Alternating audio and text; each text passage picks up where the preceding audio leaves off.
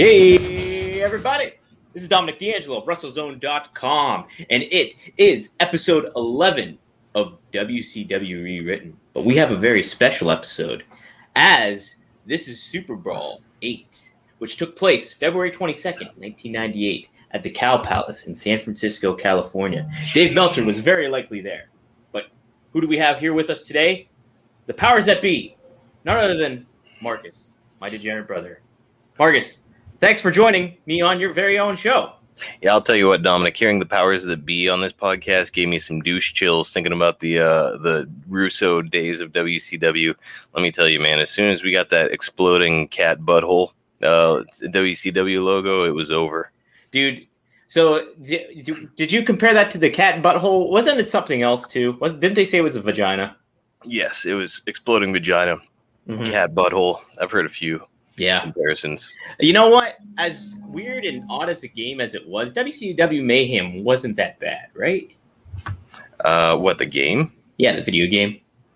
Yeah, it was trash. You didn't I still have it here, and I think I tried playing it a couple years ago, and it sucked. It sucked. I don't know. It's obviously it's no revenge. It's no revenge. Well, no game ever since has been revenge. It's just not there hasn't been a good follow-up yet. The closest we came, I think, was WWE 2K14. I don't know. Here comes the pain up there. True. Here comes the pain. Those are the top 3 wrestling video games ever released, though. Yeah. No, you can't beat it. There hasn't been one yet. I'm very curious to see what WWE is going to do this year because they took the year off from fucking 2K after that albatross. Yeah. So, but hey, we're live. So, fans, thanks for tuning in. We got a good amount I'm seeing on here. Feel free to engage. Marcus, you have quite the card lined up here for us tonight. Yeah, it was only so Dominic, you texted me earlier in the day and you asked me to send you the card, and I didn't as I'm writing it out, I just kind of go linearly as I'm doing it when I write it on my phone, and I didn't really realize how many matches I booked. This is a very overbooked event. There are a lot of matches. But this again, is like a 3-hour Nitro. Yeah, we are shoehorning in a lot of storylines. To your point on our other podcast, which is 2 Dynamite Dudes with Attitude on WrestleZone.com. I'm trying to feature as many of these talent as I possibly can, and not always easy, dude. Yeah, a lot of plates to spin here as the creative guy in charge. That being said, Dominic just compared it to a 3-hour Nitro. This podcast is going to be maybe 40 minutes, I would say. We tend to keep it pretty tight. Yeah. This is a little more tight than our other podcasts where we kind of just go off. But that being said, excuse me, along the way, if you've got any questions, feel free to shout them out and we'll answer them. I do have a request, Marcus. Anytime we start the show, I really think you should, Larry Zbyszko, stand up out of your chair and salute your figures behind you. Well, I'm nude from the waist down, Dominic, so we don't need that right now. Well, yeah, we definitely don't. So, Dominic, did you need to run down the Super Brawl 8 card before let's do that. Let me pull that up here. Oh no, Dominic, why do you never have these queued up? I was thinking I figure it's fine to do on the air, All right. Well, Wesley Turner, hi. Thanks for joining us, man. Glad to have you in here. If anybody has any questions along the way, like I said, please feel free to shout them out. Marcus, why don't you, if people are tuning in for the first time, why don't you give them a brief rundown of how this whole thing operates and what's going on? Yeah. So, in a nutshell, sorry if this is the 80th time you've heard this, if you're a devoted listener. But in a nutshell, I started at Starrcade 1997, and I said, okay, that's the point to me where WCW really kind of went off the rails. So I started there, and I'm completely rebooking it, just changing storylines. There's no creative control. Injuries are not a thing, except for pre-existing injuries, which is why Rey Mysterio has not been on the program for a while. Drug addiction and subsequent stints in rehab are not a thing. So I'm going perfect world, perfect circumstances, all the talent that WCW had. How would you book it? And so far, so good, Dom. I feel like it's going really, really great. Yeah, no, it's been pretty solid. I've only had a couple of criticisms so far. I like the idea of what's the name of the Runway? What is it? Runway Royalty, which is Rick Martel and Alex Wright. Now I like that, but like I said last week, it kind of has the potential Dominic, whatever the fuck is going on, category. Whatever the fuck is going on in the background of that is going to have to stop. It's the dog. So hold on a second. Yeah, I was wondering if it was like too loud or what. Hold on, vamp. Yeah. If I'm hearing it that loud and clear, God knows everybody else is too, and we're going to lose some follows, Dom. But yeah, so I've already done one pay-per-view. We did Sold Out 1998 already, and it's been going really great. I feel like, and this is one of the things I said from the start, there were so many missed opportunities in WCW in this era. They had a stacked, unbelievable roster of talent. And not all the right guys got to face off against each other. So I'm trying to right those wrongs right now.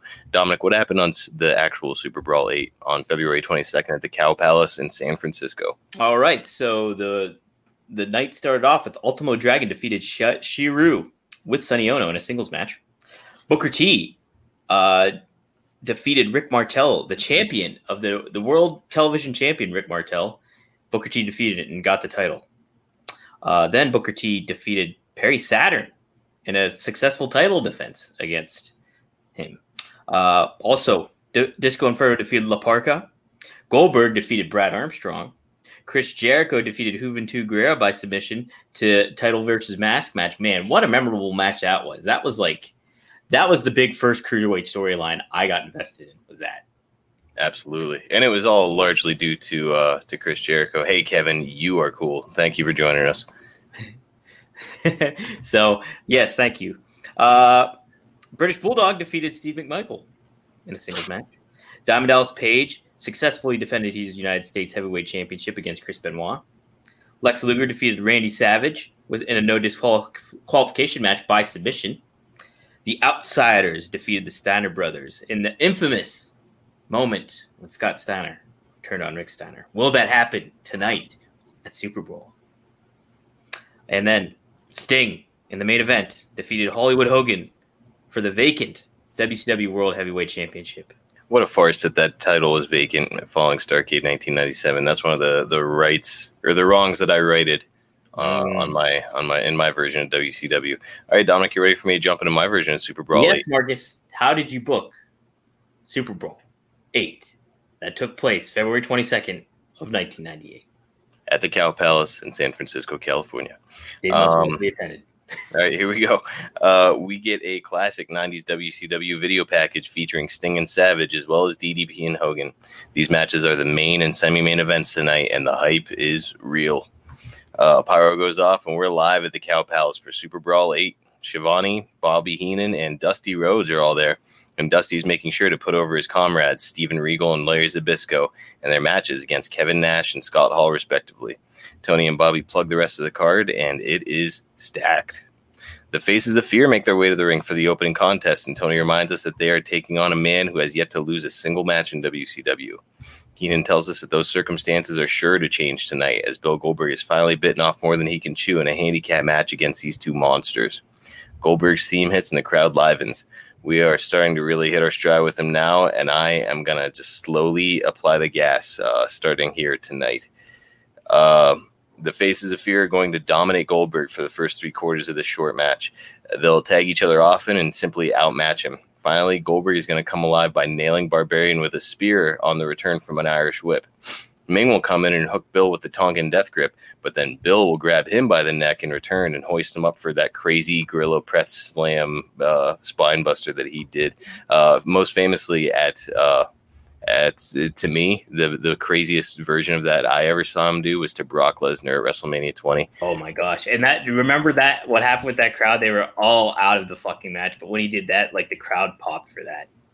Yep. Yeah. The crowd was just like completely dead until Goldberg did that. And I think I mentioned it on this podcast before. When Goldberg did that to Brock Lesnar at WrestleMania 20, I was like, it seems impossible. Like when you look at Brock Lesnar's body, like it doesn't look right to your eyes that Goldberg is strong enough to do that. So it was just a wild thing, but he's doing it to Ming here. So Jimmy Hart's going to get on the apron, but Bill's going to thrust kick his little ass to the floor. And with that done, Bill gets Barbarian. Hey, baby. Bill gets Barbarian up for the jackhammer and wins the match in convincing fashion. Hang on, I'm going to mute for a sec so I can cough. Sorry, guys. Oh, hideous. Yeah, getting over a cold. Next up, we get Glacier coming to the ring amid techno and lasers and all the other bullshit that kind of ruined him in WCW. He's getting a shot at none other than Brian Clark in his U.S. title. Clark comes out holding the belt above his head and looking like a badass. I said it before, Dom. I'll say it again. I'll probably say it many times. Brian Clark had everything as a pro wrestler. Maybe he wasn't the best worker. He wasn't. But like as far as just being a pro wrestler, great look, great size, like a sweet finish. How was he on the mic, Marcus? Do you know anything? I don't know that he was good, but he didn't have to be. He had everything else you want. Yeah, you just get him a mouthpiece or whatever, even. Yep, and so I think that putting him in NWO here with Hogan and Bischoff and all these guys who are good talkers, it's just money, dude. All right, okay, he is going to. I'm sorry, I want Glacier to put up a little bit of a fight here, but ultimately this match is going to be similar to the last one. Clark is just going to look completely dominant, and like everybody he steps in the ring with has no business in there with him. He's just going to land his finish and pin Glacier with one boot on his chest, and the announcers will put him over as a monster. Next, we go for clarification too. He's Brian Clark. He's not Wrath anymore, right? Exactly. So he's not going, just like everybody else who joined the NWO. They kind of got shoot names, except for like Vincent and a couple others. But he's Brian Clark. He's done being Wrath. And like that sweet Wrath gear that he had, which was great gear. It was cool gear. Yeah. It was really cool looking. Instead of saying Wrath on it, it's going to say NWO, and it's just going to be black with like the white swirls coming up it. Yeah. So it's I could see him. He would have fit like a glove in the NWO, man. You even get the like what Hogan had on his boots or on his trunks, like his tights would be like the lightning bolt or like kind of like the Jimi Hendrix smoke that came with all that kind of vibe going on. Would be pretty cool to see. Dude, Brian Clark fit. So next we're going to go back to a backstage segment where Steven Regal is in front of his new group, which includes Dean Malenko, Tully Blanchard, Larry Zbyszko, Ric Flair, and Arn Anderson. Kevin Nash, for nearly 2 years, I've stood by and watched while you and your clique have attempted to take over the wrestling world. Your people have a stranglehold in New York, and now you and your friends have come to WCW, where the big boys play, in an effort to take over this territory too. Look in my eyes, Nash, and know that what I'm about to tell you is true. It stops here. Your size and strength have helped you throughout your career, but they won't save you now. Tonight, you come up against me, Steven Regal. And in case you've forgotten while I've been away, let me remind you, I'm the best technical wrestler on the face of this planet. Tonight, it'll be your size against my skills. Let's see who comes out on top. Dean Malenko and Tully Blanchard are on next. Kurt Hennig and Conan, Dean's going to start. Kurt Hennig and Conan, you two are an embarrassment to the wrestling industry.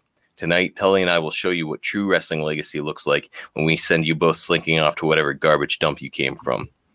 Tully goes next. Tonight, Hennig, I want the match to start off with me and you. I want to look you in the face and see the fear in your eyes when you realize that you're in over your head when you stepped in the ring with the best. And it doesn't matter that your lackey, Rick Rude, will be at ringside, because we have a couple guests of our own. Tonight, we'll be joined by two horsemen, Ric Flair and Arn Anderson. Rick takes the mic. Tonight, Rude. I wish I could do a good Ric Flair. Tonight, Rude. If you try anything, the Nature Boy and the Enforcer will be standing by to slap you down. Your group has had the advantage for long enough.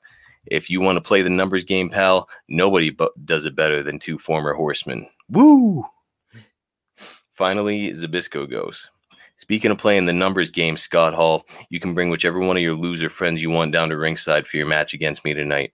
I made a phone call last week, and the man who's joining me for our match will make damn sure that nobody can save you against a living legend. We head back to the ring for the next contest. I really miss the days in pro wrestling when they would do these like little kind of short vignettes. It was mostly on the way to the ring or short little pre-tapes. Like they'd have like a little box pop up while like Razor Ramon was walking to the ring and he'd be like talking shit to like Repo Man or whatever.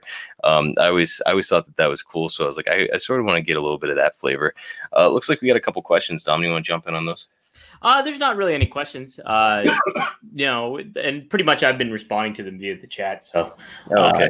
Yeah, I just looked up and saw them. I haven't even read them yet. Oh no, it's some. I put one on here. Like, so yeah. Well, hey, by all means. And if you see one that you want to answer, read it. Absolutely, I will. Yeah, if you guys have any questions regarding the show or anything like that, just let us know. All right. So where am I? We head back to the ring for the next contest. Ready or Not plays, and Konnan, Hennig, and Rick Rude head to the ring. They look as arrogant as ever, especially Hennig, who has always had one of the best smug looks in the business, has he not? Every time he would walk to the ring, like chewing his gum or whatever, it was like, that guy he's got a slappable face. He's got a real slappable face, let me tell you that much. Next, the Horseman theme plays, and out come Malenko and Tully. So this new group, I don't have a name for this new group yet, of like just old school wrestlers, but I just love that WCW Horseman theme, so I'm like, that's their theme. I'm gonna just keep that. They stop at the top of the ramp and look back toward the curtain. Ric Flair and Arn Anderson emerge. They are all business as they head to the ring, ready for a fight. When the bell rings, Hennig and Tully are in the ring, but after teasing a lockup, Hennig quickly tags out, depriving Tully of starting the match against Hennig like he wanted. The story I want to tell here is that the Wolfpack will attempt to cheat pretty much constantly. Anytime Rude tries to interfere, however, Rick and Arn come around the ring and stop him. Let's just stop for a minute, too, and appreciate the people that are in this match, right? We've got Tully Blanchard tag teaming with Dean Malenko. Like, right there, it's like, that's amazing. Yeah. And then we got Konnan, who's in his prime right now, as good as he ever was during this period of time. And Curt Hennig, who still had so much gas left in the tank. I mean, what a match. What a match, Dom. I hate to Barry Horowitz myself here, but we got to pat myself on the back. Cringe. Finally, as we near the end of the match, Rick Rude will attempt to interfere a final time, but Arn will come around one side of the ring and Rick will come around the other. Rude will see the danger he's in and run off with his tail between his legs toward the back, with Rick and Arn in pursuit. In the meantime, Malenko is about to turn Konnan over for the cloverleaf, and when Hennig tries to come in, Tully will cut him off and beat his ass, spilling to the outside with him. Malenko will turn the move over, and Konnan will tap out reluctantly. The old school guys win the first match of the evening against the Wolfpack. I feel like, these are a new group, right? A new grouping, Dean Malenko and Tully. If they're going to be a tag team, they need to start out with a win, brother. I think that's a very fair point, especially if this is Tully's debut match with WCW in this at this juncture. It's not. He had a singles match on Nitro, if I remember correctly. You booked him in one? I think it was against Konnan, actually. You did? I can't remember. I believe so. Which he went over in, but he should continue to go over. He's still fresh in the territory. All right, next up, we do a video package of the feud between Jericho, Ultimo Dragon, and Juventud Guerrero. When we return to live action, we are zoomed in on the Cruiserweight title, which is hanging high above the ring. The ring has three ladders, which are open and surrounding it. Kind of like the tables, ladders, and chairs bullshit that they started to do. But I just like that imagery. Just like three big open ladders surrounding the ring. Like, okay, here we go. Yeah. All right. I wrote here, like, how can I even attempt to begin to book this match? I'm not a road agent, right? You and I discussed this before. You aren't? Before I was going through, like, in minute detail of, like, okay, this happens next in the match, and then this happens, and then this happens. And it's like, if I was the actual booker, if I was like Kevin Sullivan in WCW, I'm not telling these guys first you do a drop toe hold, then an arm drag. I'm not doing that. And so I'm certainly not going to do it with these guys. They're all in the ring. Huh? Call it in the ring. Exactly. They're all masters of the craft. And I can only begin to imagine what kind of stops they'll pull out in this one. For the finish, however, I do have a pretty clear vision. Chris Jericho is going to be climbing one side of the ladder as Ultimo climbs the other. The two are going to exchange blows when they reach the top, with Jericho looking like he's about to knock Ultimo off. Ultimo wavers and looks like he's about to drop when suddenly he sits back up and he red mists Jericho. Again? Who lets go of the ladder to cover his face and plunges off. Ultimo is about to grab the belt, but Juvi has climbed up behind him. He hooks him for a power bomb and nails him to the canvas. Juvi climbs to the top and recovers his cruiserweight title, and he gets the victory. So Juventud Guerrero, I've been saying it, Dom, I want him to come off very strong in this version of WCW. I love Juvi. I thought he had so much potential back in this time. I hated when they took the mask off him, which I believe was actually at this event, which you referenced earlier. Yes. Hated when they did that. I think Juvi really kind of had it all when he was just like this masked, fiery luchador. I I was okay with him getting unmasked, honestly. I mean, good looking dude, and that's why they wanted him to be unmasked. Where it's like he's got this great head of hair, he's a nice looking kid, he's great athleticism. But the thing is, it's part of his legacy, right? Yeah, but I think it played into getting Jericho over, and I also think it kind of helped Hoovy get over too, because he wasn't just another, like, people associated the mask with Rey Mysterio. You had Ultimo Dragon, you had Psychosis, you had La Parka, you had so many of these masked wrestlers. I think it was okay to unmask one of them that was a good looking dude and had a presence about him. So I was like, and when he got unmasked, it felt big. It felt like a big deal. So Nate Johnson is saying, "Hooray for Hoovy, the juice. He was the man. He's glad that Hoovy went over here. So am I." Nate, what's your opinion? Did you like Hoovy better when he was masked or unmasked? I'm a mask guy. I'm a purist when it comes to these luchadors. Dude, I just liked it though. I thought it really helped get Jericho over in a lot of ways. That was like his big thing to hang on his mantle at that point in time was not only winning the cruiserweight title, but him getting that and like that, and he carried it around like it too. I believe for weeks after he came out, like wearing the Hoovy mask, which is pretty funny. I don't want to say it was like chilling in a way, but it was almost like, oh my God, he disrespected that man. Like that's what it felt like. And so I was very much for Hoovy losing his mask. It just meant a lot. Well, Nate agrees with you, Dom. Yeah, he does. Yeah. Okay. Hey, there we go. Yep. All right, so next up, we hear the Pearl Jam knockoff, and Raven comes to the ring through the crowd, joined by Kanyon. Kanyon is... Hey, he didn't come out to a Pearl Jam knockoff. I thought his music... it was Nirvana for him? Come As You Are. Oh, shit, you're right. Okay. Yeah. A Nirvana knockoff place. He and Kanyon come to the ring. Kanyon is flicking a Zippo open and closed, and the announcers put him over as a real danger here. Now, question, what does... Kanyon have on his Zippo lighter? It's a blank. It's a blank lighter, Dominic. Don't be ridiculous. Booker T's ballin' ass theme hits, and he comes to the ring with the TV title around his waist and Lex Luger by his side. The two high five at the top of the ramp and run to the ring. They hit it and immediately start whooping on Raven and Kanyon. The ref manages to get them under control and calls for the bell with Booker T and Raven starting off. So I want this match to be very back and forth. I don't want any like real clear person who's like being dominant, at least for the start. Booker T and Raven will continually shift dominance throughout the first half until Kanyon distracts Booker T with his lit Zippo and Raven takes advantage. Now it becomes a classic game of cutting the ring in half, basically where they try to keep Booker T away from getting the tag. Finally, Luger will get a hot tag and come in like a house of fire. Kanyon will get into the ring, and while Raven has Lex's attention, he'll set up for the fireball. Booker T makes the stop, however, turning Kanyon around and nailing a thrust kick. Lex will turn after taking care of Raven and see Kanyon laid out. He does that classic Lex Luger thing, which he would always do, where he looks at the crowd and he's just like, "You want him? Do you want to see him do his finisher?" And then he does the tag to Booker. When Lex tags Booker immediately scales to the top rope for the Harlem Hangover on Kanyon, but Raven is crawled over by now and he shakes the rope so Booker crotches himself. Lex is going to jump off the apron to go after Raven, and when he does, Kanyon will have recovered and he sees his opening. He climbs to the top rope where Booker is still recovering, picks him up, and plants Booker with a super flatliner off the top rope. He covers Booker and gets the upset victory. Raven has run away from Lex, and Lex is at the top of the ramp when he sees what has happened.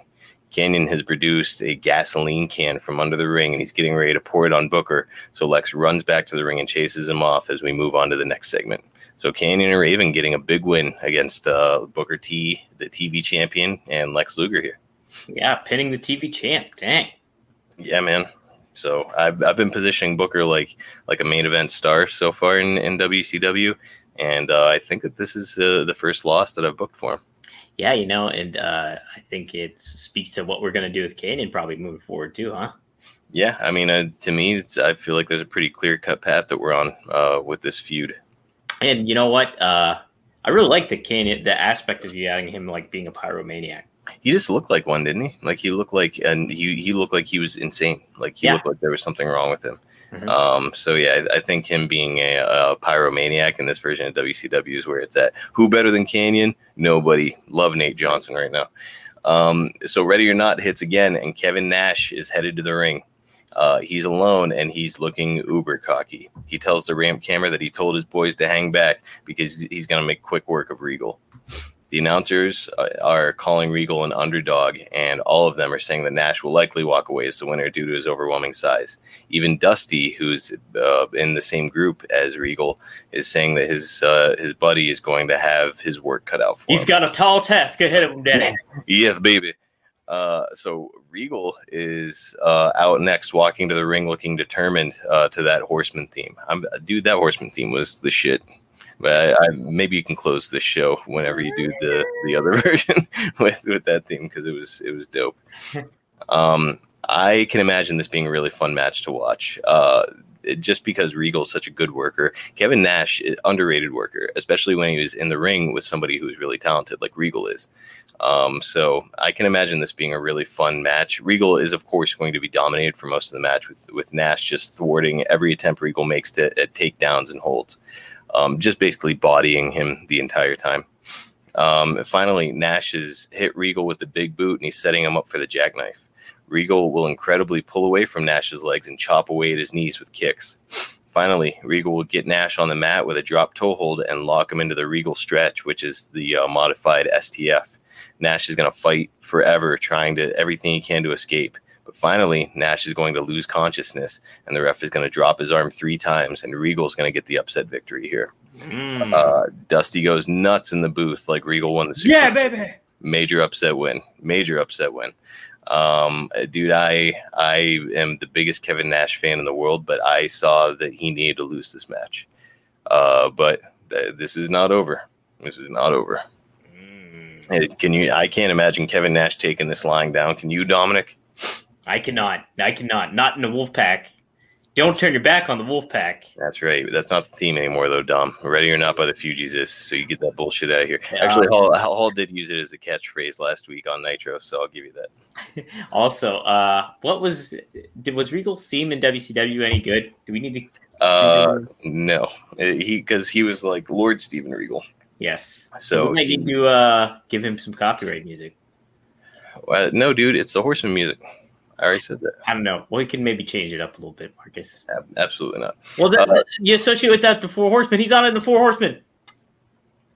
Let Flair walk out to that. Not Flair. I know it's the Horseman theme, Dominic, but it's not for the Horsemen anymore. Right Shoddy no, Dom, that theme is great. Look, Nate is saying he still plays it at the gym. What are you talking about, Dom? Ohio's is on fire radio. Hello, dudes with attitude. Oh, hey. What's up, man? Hey, thanks for joining us. By the way, if you guys are just joining us and you like AEW, check out our other podcast, Two Dynamite Dudes with Attitude. We do it once a week also, and we cover Dynamite right here on WrestleZone.com. Every damn week. Nate says, too, everybody touts Brett as the greatest technician. I think Regal could wrestle circles around Brett. So you could make that argument. I would love to see that match. Have they ever wrestled each other? I have no idea. I really don't know. Hey, there's a little something down the road, quite possibly. Boy, Nate's booking this for you. Jeez, Nate, I'm going to bring you in as the Terry Taylor in this organization. All right, so next up, Steiner Eyes plays, and the Steiner brothers come out. They're defending their tag titles against Scott Norton and Brian Adams in Brian Adams' debut match in WCW. The former this was in the summer of '69. No, '98. My apologies. The summer of '98. You get that bullshit out of here, Dom. So I think we all know what's going to happen here. Do we not, folks? Just like Scott's heel turn in real life, at this very event, the Steiners will have the advantage when Scott is going to turn on Rick, costing them the tag team titles and effectively turning heel. Scott Norton and Adams are going to beat the shit. Scott Steiner, Scott Norton, and Brian Adams are just going to beat the shit out of Rick in the ring after the match, and Rick is going to do a stretcher job to close this segment, which is something I think that they were missing during the heel turn with Scott Steiner, where it was like, I feel like it just kind of was very cold as far as, his brother is just like, he goes away. Yeah, but would you beat your brother? I mean, you couldn't do it to me, but I'm saying, would you beat your brother to a senseless pulp where he has to get stretchered out? You'd almost think that you'd hit your brother, and you'd be like, oh fuck, but you know what, fuck you, brother. It wouldn't be the time where you'd be like, okay, well, I'm just gonna keep on beating you because I really, really don't like you. Now you're getting stretchered out. Hey man, I'm trying to raise the stakes here, Dominic. You know, this is soap opera once weekly television. You know, I've taken a humanities class in college, so I kind of feel like I'm more like attuned to life in a lot of generals. Granted, it was just a general course. Nothing. Right, a 100 level class, Dominic. I don't know that you're qualified to make these judgment calls about people's personalities. Very qualified. All right, so next up, Dominic, we've got the match that I'm sure you've been waiting for. We hear Ready or Not again. This is the third time tonight that Ready or Not by the Fugees is going to play, and out comes Scott Hall doing his usual shtick. He stops at the top of the ramp, though, and when he does his double point back at the curtain, who comes out but Syxx, who has been away with an injury. Mm-hmm. So we've all heard the story about Waltman being fired via FedEx by Eric Bischoff, but now I've written that out of history.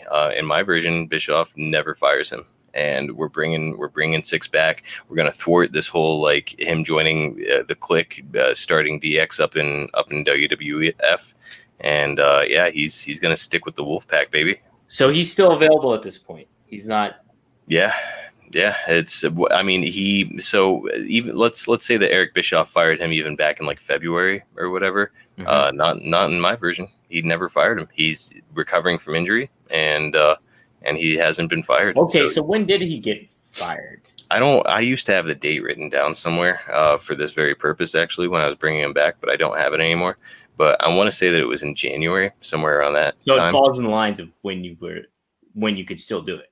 Yeah, and hilariously, if you guys have Peacock or whatever, go back and rewatch this era, because you can kind of see Hall and Nash change on TV after Syxx gets fired. They keep shouting him out on TV, and that's like kind of the point where they stopped giving a shit, I think, in WCW. Well, no, they made that pretty clear. I think it was an interview with Wade Keller, the PW Torch.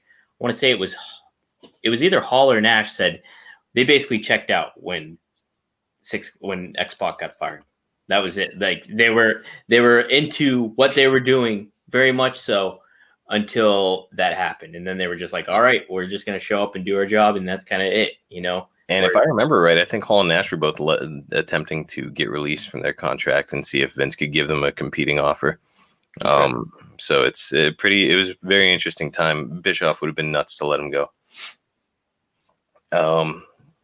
Nate saying the mistake that they made was not feeding off and making Rick a dominant, unstoppable face after the turn.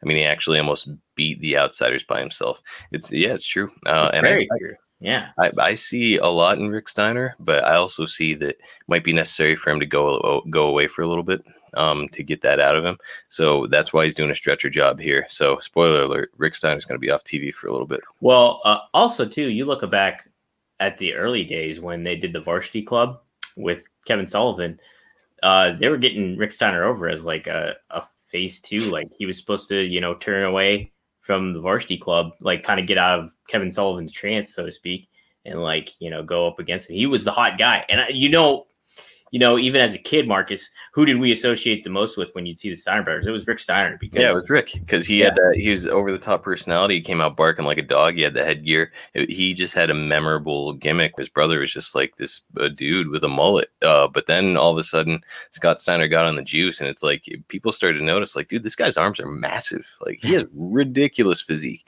Also, like just crazy athleticism. You know, for a guy that size to be doing Frankensteiners, he invented the Frankensteiner. I mean, like, what an innovative dude.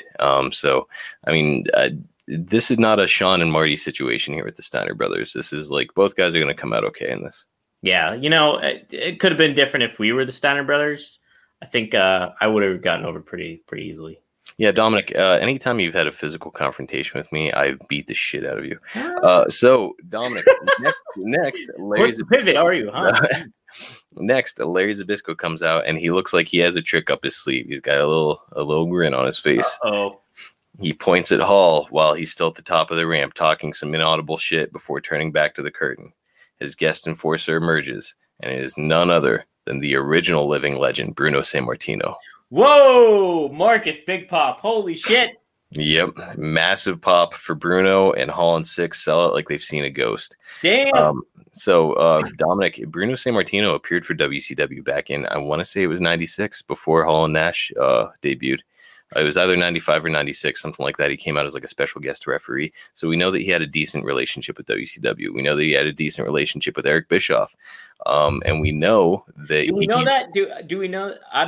Maybe not, but in this case, Larry Zbyszko is there. Larry's probably helping talk him into it. And we're offering Bruno some big money to make an appearance for a night. Oh, it's for a night? Yeah, it's Bruno's not returning full time. There's no way that Bruno would return full time in this era, Dominic. There's just, he had his life here in Pittsburgh. He wasn't the keenest in the business with it and how it was, the direction it was heading. He's very outspoken about that. So. Nope, I'm putting a sack of money in his pocket and sending him back to Pittsburgh after tonight. So this match is gonna be a lot of Hall dominating. Six is gonna get involved often, but Bruno's gonna chase him away from Larry every time. Finally, Six is gonna get his hands on Larry to give Hall the advantage, and Bruno has seen enough. Bruno comes behind Six, turns him around, and clocks him. Six stumbles away up the ramp, attempting to escape, but when he turns, who's waiting for him at the top of the ramp but Dusty Rhodes, who's left the booth and is waiting for him there. He holds Six from behind, and Bruno tees off on him with punches. Hall is distracted by all this, and when he turns around, he gets hooked by Zbyszko's guillotine. Hall fights for a bit, but ultimately passes out. The old school faction has beaten the Wolfpack tonight in every match. So, who better to sell for Bruno Sammartino than Six, by the way? Time. That'd be great. What a juxtaposition too. Absolutely. Yeah. So, Six and Dusty might be starting a little something here. Dusty's meeting him at the top of the ramp. Ooh, I like it, Marcus. I like it. This is you maybe mark out a little bit here for this. Yeah, I knew that having Scott Hall and Bruno Sammartino involved in the same match would be money for you, Dom. Yeah. Andy Flick his ass no blue meanie. I don't know if contracts were actually a thing in ECW back then. That's something. I think they were more concerned about getting a paycheck from Heyman at that juncture than anything else. Right. So who knows if he was under contract or not? Dominic, why don't you shoot blue meanie a text for me? I can figure that out. Yeah. All right. So hang on. Where am I? Here we go. We get a WCW merch commercial before moving on to the Hart Dungeon versus Los Latinos. So for this match, I think that we all know that the real anticipation here is Bret Hart and Eddie Guerrero getting to touch, right? Seeing those two lock up is kind of what all of us as fans want to see. It's what this angle should ultimately have been building toward. Even though Eddie wasn't really established as a major star during this time, he's the head of this group. Bret Hart is the head of his group. So it's like it kind of makes sense for these two to lock it up. Right. And that's exactly why Eddie is going to be avoiding it all match. So every time Hart tags in, Eddie is immediately going to tag out and smirk at him from the apron. And I want the announcers to really drive home the point that Eddie's playing mind games with Hart. For the finish, Neidhart will be taking Chavo to the woodshed, but Eddie will stifle him with a cheap shot to the back of his head. Hart, at this point, is seen enough, and he comes around the ring, pulls Eddie down off the apron, and starts beating on him. La Parka is going to try to help Eddie, but Bulldog is there to help Hart fight the two off as the crowd goes nuts. Chavo's going to use the distraction to low blow Neidhart, and then he's going to hit him with a rolling top rope DDT for the victory. Hart and Bulldog run back to the ring, and Chavo powders through the crowd as they check on Neidhart. So the Los Latinos getting a big win over the Hart Dungeon here. Yeah, good. I think that's some good booking too, because like you look at it, you're getting this. Well, both are obviously new factions. Like Hart Dungeon's a reiteration of the Hart Foundation. But like Eddie, he beat Piper last month at Sold Out, and so now this is a good follow up, and it's good to get Chavo get the pin too. Absolutely, Chavo is the man in this era. He was certainly in his athletic prime at this time. Neidhart was a little past his prime by this point, so I see no issue with Neidhart putting him over clean in the match, which it wasn't even clean. He got a low blow. Yeah. All right, so the production truck runs tape on the feud between DDP and Hogan, and we're rolling on our semi-main. DDP comes out looking like he's ready to kill somebody, and he gets a monster pop. Hogan is out next with Bischoff as Voodoo Child plays. DDP is going to start hot here, beating Hogan's ass as Hogan tries to beg off. throughout the match. Hogan's going to make efforts to cheat, but and gains advantages here and there, but DDP will continually fight his way out of those situations and regain control. For the finish, we're going to get a ref bump after Hogan takes DDP's discus punch and falls back into the ref. Bischoff is going to see his chances, and he's going to slide into the ring with a chair, but DDP is going to duck the chair shot and drop Bischoff with a diamond cutter to a huge pop. DDP pushes Bischoff's prone body out of the ring, but when he turns around, Hogan has pulled a black spray paint can out of his pants, which he used to do a lot during that era. He'd have it like stuffed down like near his crotch. Right by my Miller's, dude. Yeah, so it looked like he had a massive penis. So he's massive hog, man. And he's going to spray DDP in the eyes with it. DDP's going to sell being blinded, and Hogan shoots him off to the ropes for his big boot. Hogan will then drop the leg on Page, wake the ref up, and the ref is going to deliver a slow 3 count for the decisive Hogan victory.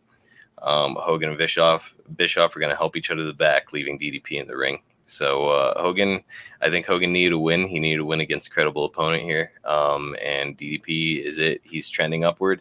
So Hogan's gonna get his heat back, brother. Yeah, gotta get it back, dude. All right, so here we go, Dominic, the main event for the World Heavyweight Championship. Macho Man is out first, followed by Sting, who repels in from the rafters with the title around his waist. Macho's going to jump Sting as he's trying to get it. Narrating the beginning of the intro. I think it's safe to assume that that's the case. Okay. Which, by the way, was Garrett Bischoff. Was it really? Child. Yeah. What? It was. Just dropping news on you, Dom. Was this an 83 weeks revelation? Yes. Wow. Yeah, it was. Eric said that was Garrett. That's pretty awesome. Yeah, so he's going to jump Sting as he's trying to get his harness off, and we get the match started with Savage having an advantage. As a parallel to the Hogan match, Savage is going to have the advantage for the most part here, with Sting occasionally fighting out before being stopped again. Savage will have Sting set up for the elbow drop, but Sting is going to move, and Randy is looking in a bad way as the Stinger slowly regains his feet. That bastard, Hulk Hogan, does a run-in with a black baseball bat, looking to get some revenge on Sting. Hogan will swing it from the apron, but Sting will catch it and rip it out of Hulk's hand. Hulk looks terrified, and he gets off the apron, and Sting casts the bat aside. But when he turns around, Savage is charging him. Sting ducks his attack and does his classic Sting strikes. You know, remember he used to like do this, and they hit the backhand.